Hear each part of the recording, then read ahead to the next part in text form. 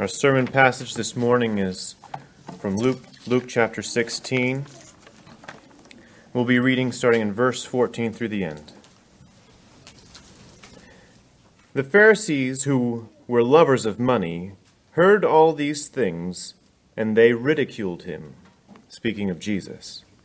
And he said to them, "You are those who justify yourselves before men, but God knows your hearts. For what is exalted among men is an abomination in the sight of God. The law and the prophets were until John. Since then the good news of the kingdom of God is preached, and everyone forces his way into it. But it is easier for heaven and earth to pass away than for one dot of the law to become void. Everyone who divorces his wife and marries another commits adultery, and he who marries a woman divorced from her husband commits adultery. There was a rich man who was clothed in purple and fine linen, and who feasted sumptuously every day. And at his gate was laid a poor man named Lazarus, covered with sores, who desired to be fed with what fell from the rich man's table. Moreover, even the dogs came and licked his sores. The poor man died and was carried by angels to Abraham's side. The rich man also died and was buried, and in Hades, being in torment, he lifted up his eyes and saw Abraham far off and Lazarus at his side. And he called out, 'Father Abraham, have mercy on me, and send Lazarus to dip the end of his finger in water and to cool my tongue, for I am in anguish in this flame.' But Abraham said, 'Child, remember that you in your lifetime received your good things, and Lazarus in like manner bad things. But now he is comforted here, and you are in anguish. And besides all this, between us and you a great chasm has been fixed, in order that those who would pass from here to you may not be able, and none may cross from there to us.' And he said, 'I beg you, Father, send him to my father's house, for I have 5 brothers, so that he may warn them, lest they also come into this place of torment.' But Abraham said, 'They have Moses and the prophets. Let them hear them.' And he said, 'No, Father Abraham, but if someone goes to them from the dead, they will repent.' And he said to him, 'If they do not hear Moses and the prophets, neither will they be convinced if someone should rise from the dead.'" Pray with me. Lord, we pray that your word would be made clear in our minds this morning, that you would open our ears and our hearts, that you would shape us and fashion us into the likeness of your Son, that by your word and Spirit you would build up your church. We pray for your blessings on us this morning. In Christ's name, amen. Here we see Jesus interacting with the Pharisees once again, and they are seen to be ridiculing him for his teachings. In this section, he's talking about the law and the prophets to them, and he mentions how this is the new time. The law and the prophets were until John, but now is the time of the proclaiming of the kingdom, and yet there's not one dot that's going to fall away from the law. There's not one dot, he says, of the law that will become void. And so as Christians, when we're reading this, we have to ask, well, what exactly does the law mean for me? What does the law mean for my life? And why is it still around? What does it mean that it's not void anymore? I thought the law was void. I thought that's the great good news, that there is no law anymore. Shouldn't it be void? Well, Jesus says it's not void. And he goes and he talks about different laws, specifically about marriage, and then he goes and he speaks this very provocative parable about the rich man and Lazarus. And he wraps it back around to that statement again at the end of this parable, saying that if they do not hear Moses and the prophets, neither would they be convinced, even if someone were to rise from the dead. And he wraps it back around to the beginning, that the law and prophets were until John, but now is the time of the kingdom. But there's something there, that the law will not become void. One of the biggest objections that I hear to Christianity or to faith in general from atheists and people who are struggling to believe is, well, why does God require faith from me? Why doesn't if he's there and he's real and he has all this power and he can raise people from the dead, why doesn't he just show me? Why can't he just do something powerful in my life? Why don't I just pray for something and he just makes it, fills my bank account, or somebody is risen from the dead and I can see with my own eyes, and then I would believe. Then I would know it's true. Then I would have faith. But that's not really the case, is it? The human mind and heart is a master of creating excuses, and anything that is common is just natural. We're going to walk through this passage, specifically the parable, and see how it is true. Jesus says to the Pharisees, who were evidently lovers of money, this parable speaking about the rich man withholding his good from Lazarus. In the first line he says, "There was a rich man who was clothed in purple and fine linen, and who feasted sumptuously every day." In this description it says he is clothed in purple and fine linen. And as we read that in English, it sounds like it is purple and linen. But those are actually two different nouns. So he's clothed in purple. That means he's clothed in purple clothing. His outer garment is made of something that is purple. And at this time, that was extremely extravagant. The only purple dye that they could get was made from snails on the coast of the sea, and it was so rare and so expensive that only royalty really ever used it and ever wore it. Even these high-up officials in Rome only had a thin stripe of purple on their otherwise plain clothing. And so this rich man is being shown to be over and above extravagant, just needlessly extravagant. There's no reason, there's no official reason that he would need to be wearing something so expensive, so rare. It is just how he wants to dress, and he has the money for it, and so he's going to spend it on this. It'd be like wearing clothing that's just wrapped in gold. Why? What's the point of the fibers being dipped in gold? What does that do for you? But the illustration to us is that it is needlessly pricey.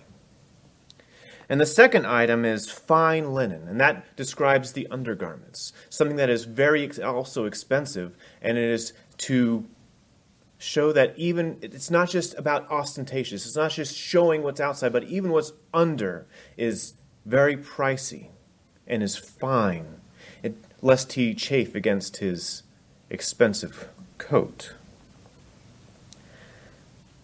It follows up with, and who feasted sumptuously every day. The word here for feast describes how you may eat at a wedding, at a big celebration.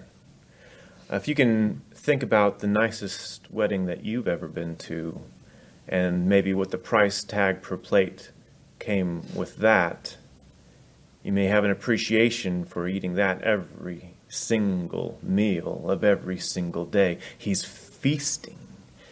He's having something that you would normally only think of or picture or have on these special occasions. It isn't to paint a picture that feasting and having a celebration is bad, but that there's a time for it, that you celebrate, and you can have these celebrations at these times, but if it's every single day, there's something extravagant, over and above, and beyond about that. And so we have a picture of this man's life, of really, it's not just that he has money, but that he uses it extravagantly. This is not a picture of someone that you would normally see. This is almost a cartoonish picture of wealth. And then he is immediately contrasted with the poor man Lazarus. It says, "And at the gate was laid a poor man named Lazarus, covered with sores, who desired to be fed with what fell from the rich man's table."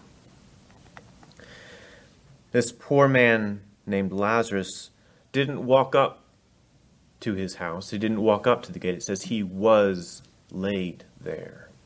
He didn't have the means or the strength to even go there himself, but he had to be delivered there. We may assume that someone would have delivered him there so that he could be helped. Because of someone who has so much, if he could see him, would surely help someone in such great need.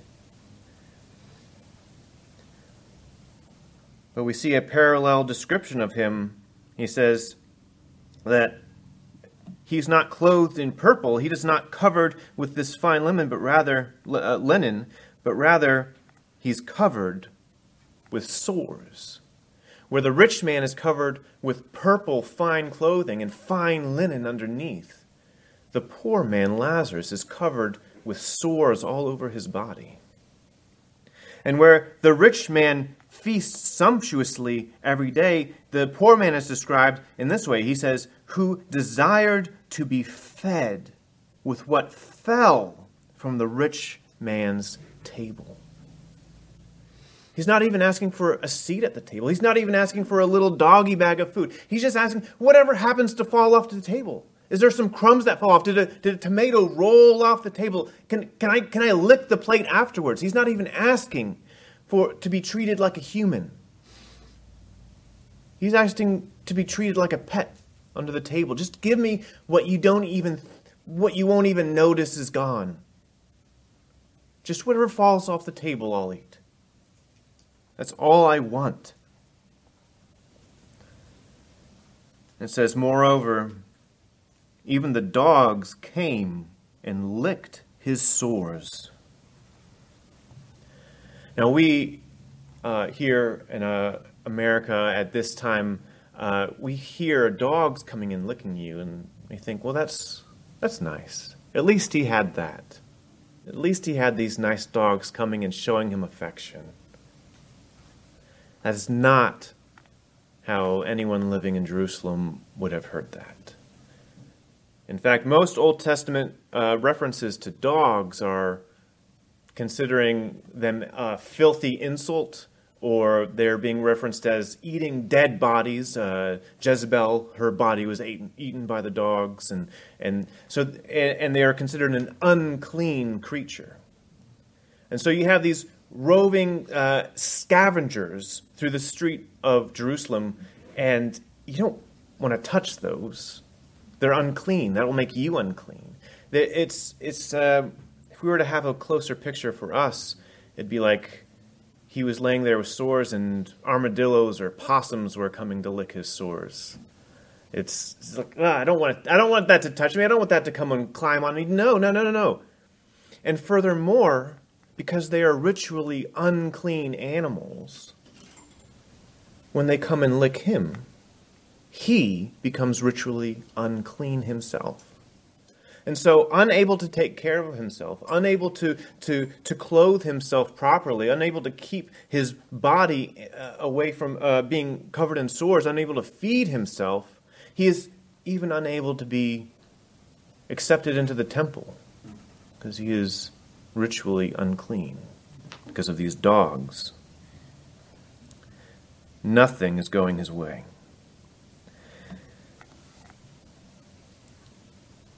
And it says, the poor man died and was carried by the angels to Abraham's side. The rich man also died and was buried, and in Hades, being in torment, he lifted up his eyes and saw Abraham far off and Lazarus at his side. See, the parallel, the contrasting of these two stories switches.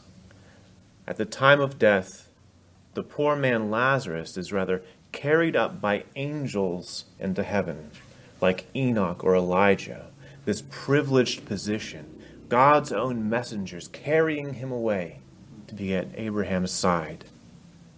And while he goes up, the rich man is rather described as going down. He died and he's buried, and he goes down into the grave. And in fact, Jesus uses the word Hades, which would be the common Greek word for the Greek concept of the place of the dead, which is much like the Old Testament idea of Sheol, the place of the dead, the grave. And I do want to pause here for a moment to discuss exactly what is going on here, because something about the character of this parable seems a little bit different than a lot of other parables that Jesus gives.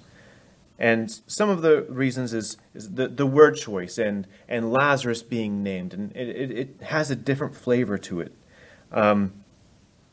And I want to stress that this is not trying to paint a metaphysical picture of the afterlife, but rather that the details of the story are serving a point that Jesus is trying to elevate and come to.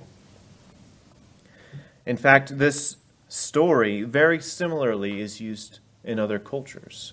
300 years before Jesus became incarnate, a very similar story to this was told and recorded in Egypt, where you have a rich man and a poor man. The rich man doesn't help the poor man. They both die, and in the afterlife, the positions are reversed. There's also a similar story in the Talmud, where you have this sort of thing. And what that tells us is that God's moral law concerning helping the poor is written on the hearts of men. It is a morality that is seen around the world. And yet when Jesus tells this story, he tells it differently. And he has his own unique point that he's building to, because he's not trying to inform the Pharisees that they ought to be generous.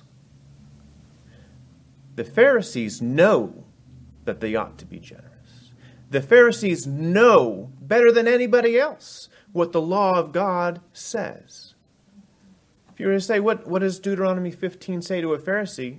They could tell you word for word themselves. Oh, well, that's the law of Jubilee, where we release all the debts, because there's nobody supposed to be poor in this land. And you know what else it says is if you have wealth and your brother doesn't, you're supposed to take care of him. There should be no poor in the land. If you have money and your brother's at your gate, you help him. There should be no poor in the land. He's not telling them this story to inform them about something that they don't know about rich and poor. They know that. They know that more than any other culture. Other cultures needed a story like this to inform, but they had God's law. They knew what was right. They knew how they ought to live. But they were still lovers of money, as we see earlier in the text. Rather, we see Jesus continue and not just say, see, you didn't know that you ought to give to the poor, but now you do. Rather, he continues the story for his real point. The rich man, after seeing Lazarus at the side of Abraham, calls out, "Father Abraham, have mercy on me, and send Lazarus to dip the end of his finger in water and cool my tongue, for I am in anguish in this flame." As I said before, this is a story that is building to a point. It is not meant to paint a picture of what heaven and hell exactly look like. But what is accurate is that there is a place of punishment and torment for those who are under judgment. Those who are guilty of sin, they belong in judgment. And there are those who, by God's grace, will be in a place of comfort. Jesus is not trying to teach us that we're going to be able to see each other and talk to each other. He's not painting a picture of, here's this chasm and we're going to be able to look over and talk to each other. That's not the point of the story. The point of the story is rather what he builds to. But Abraham says, "Child, remember that you in your lifetime received your good things, and Lazarus, in like manner, bad things. But now he is comforted here, and you are in anguish. And besides all this, between us and you is a great chasm. A great chasm has been fixed, in order that those who would pass from here to you may not be able, and none may cross from here to there." And so we have these elements put into place so that we know that he cannot get what he wants, and it pushes him to ask, if I can't have a drop of water to calm this anguish, what next? What is his next desire of his heart? And he says, "I beg you, Father, to send him to my father's house, for I have 5 brothers, so that he may warn them, lest they also come into this place of torment." But Abraham said, "They have Moses and the prophets. Let them hear them." As the rich man is talking to Abraham, it's striking to see that he knows the name of Lazarus, and he knows him by sight. He looks at him and says, "I recognize that guy. I know who that is. That's Lazarus. Abraham, send Lazarus to comfort me. Abraham, send Lazarus to go tell my brothers." His guilt in the situation is heaped higher, because it wasn't just an overlook that a poor man was out his gate and not taken care of, but he knew him by sight, who he was, and he even knew his very name, and gave him no comfort. And yet in reverse, when the roles are reversed, he's crying out to have the same help given to him. And he says, "Go tell my brothers." I don't want my brothers, because we may assume that his brothers live the same way as he does, lavishly, without generosity, directly in opposition to the law that had been given to them. And so when Abraham says that they have Moses and the prophets, let them hear them, the rich man is not comforted, because he had Moses and the prophets. He knew this stuff. He was a man of Israel. And yet he was not persuaded by the word of God that he knew, and he knew he ought to follow. It wasn't just a moral standard of the culture. It was a clear, given law to him that he knew this is right. He knew what is right, and he knew what is wrong from the mouth of God in Scripture. And still he knows, no, my brothers do have that. But they're not going to be persuaded by it. If someone would come back from the dead,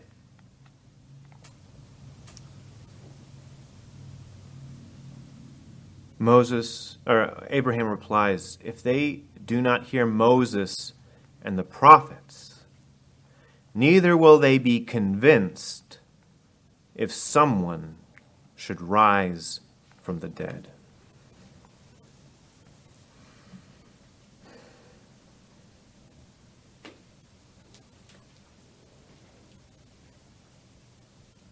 The grace that we are given by God is not that if someone gives you a good enough argument, or shows you enough power, or does something amazing and convinces you, and if you are able to be convinced, then you can get into heaven. If you can somehow see through all of this stuff and get yourself right, that you can find your way. The proclamation of the kingdom of God is not, if you just follow all these rules, if you set yourself apart from other people by being smarter, by figuring out this puzzle and picking the right religion, because there's so many to choose from, then you can have eternal life because you figured it out. You solved the problem. The puzzle has been solved by you. You're so smart. That's not the gospel. It's not the gospel. And so what if someone were to be raised from the dead and say, "Look, I came back. This is what's true"?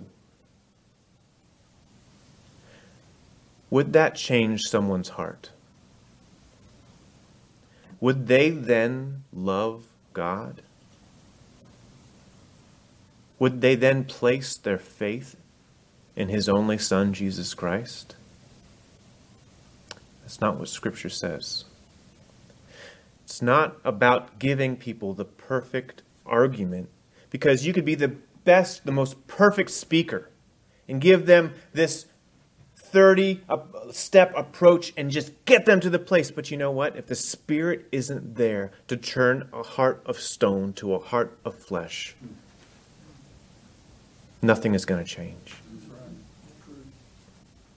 If they are to see someone to be raised from the dead, do you know what will happen? So, there's going to be another excuse. There's going to be another reason not to believe. In fact, there was somebody who was raised from the dead. There was somebody who came to earth from heaven. He died and was buried in a grave. A stone rolled over it. And on the third day he rose again. And though many believed, there were still some who did not. Even though someone was raised from the dead, there are those who didn't believe.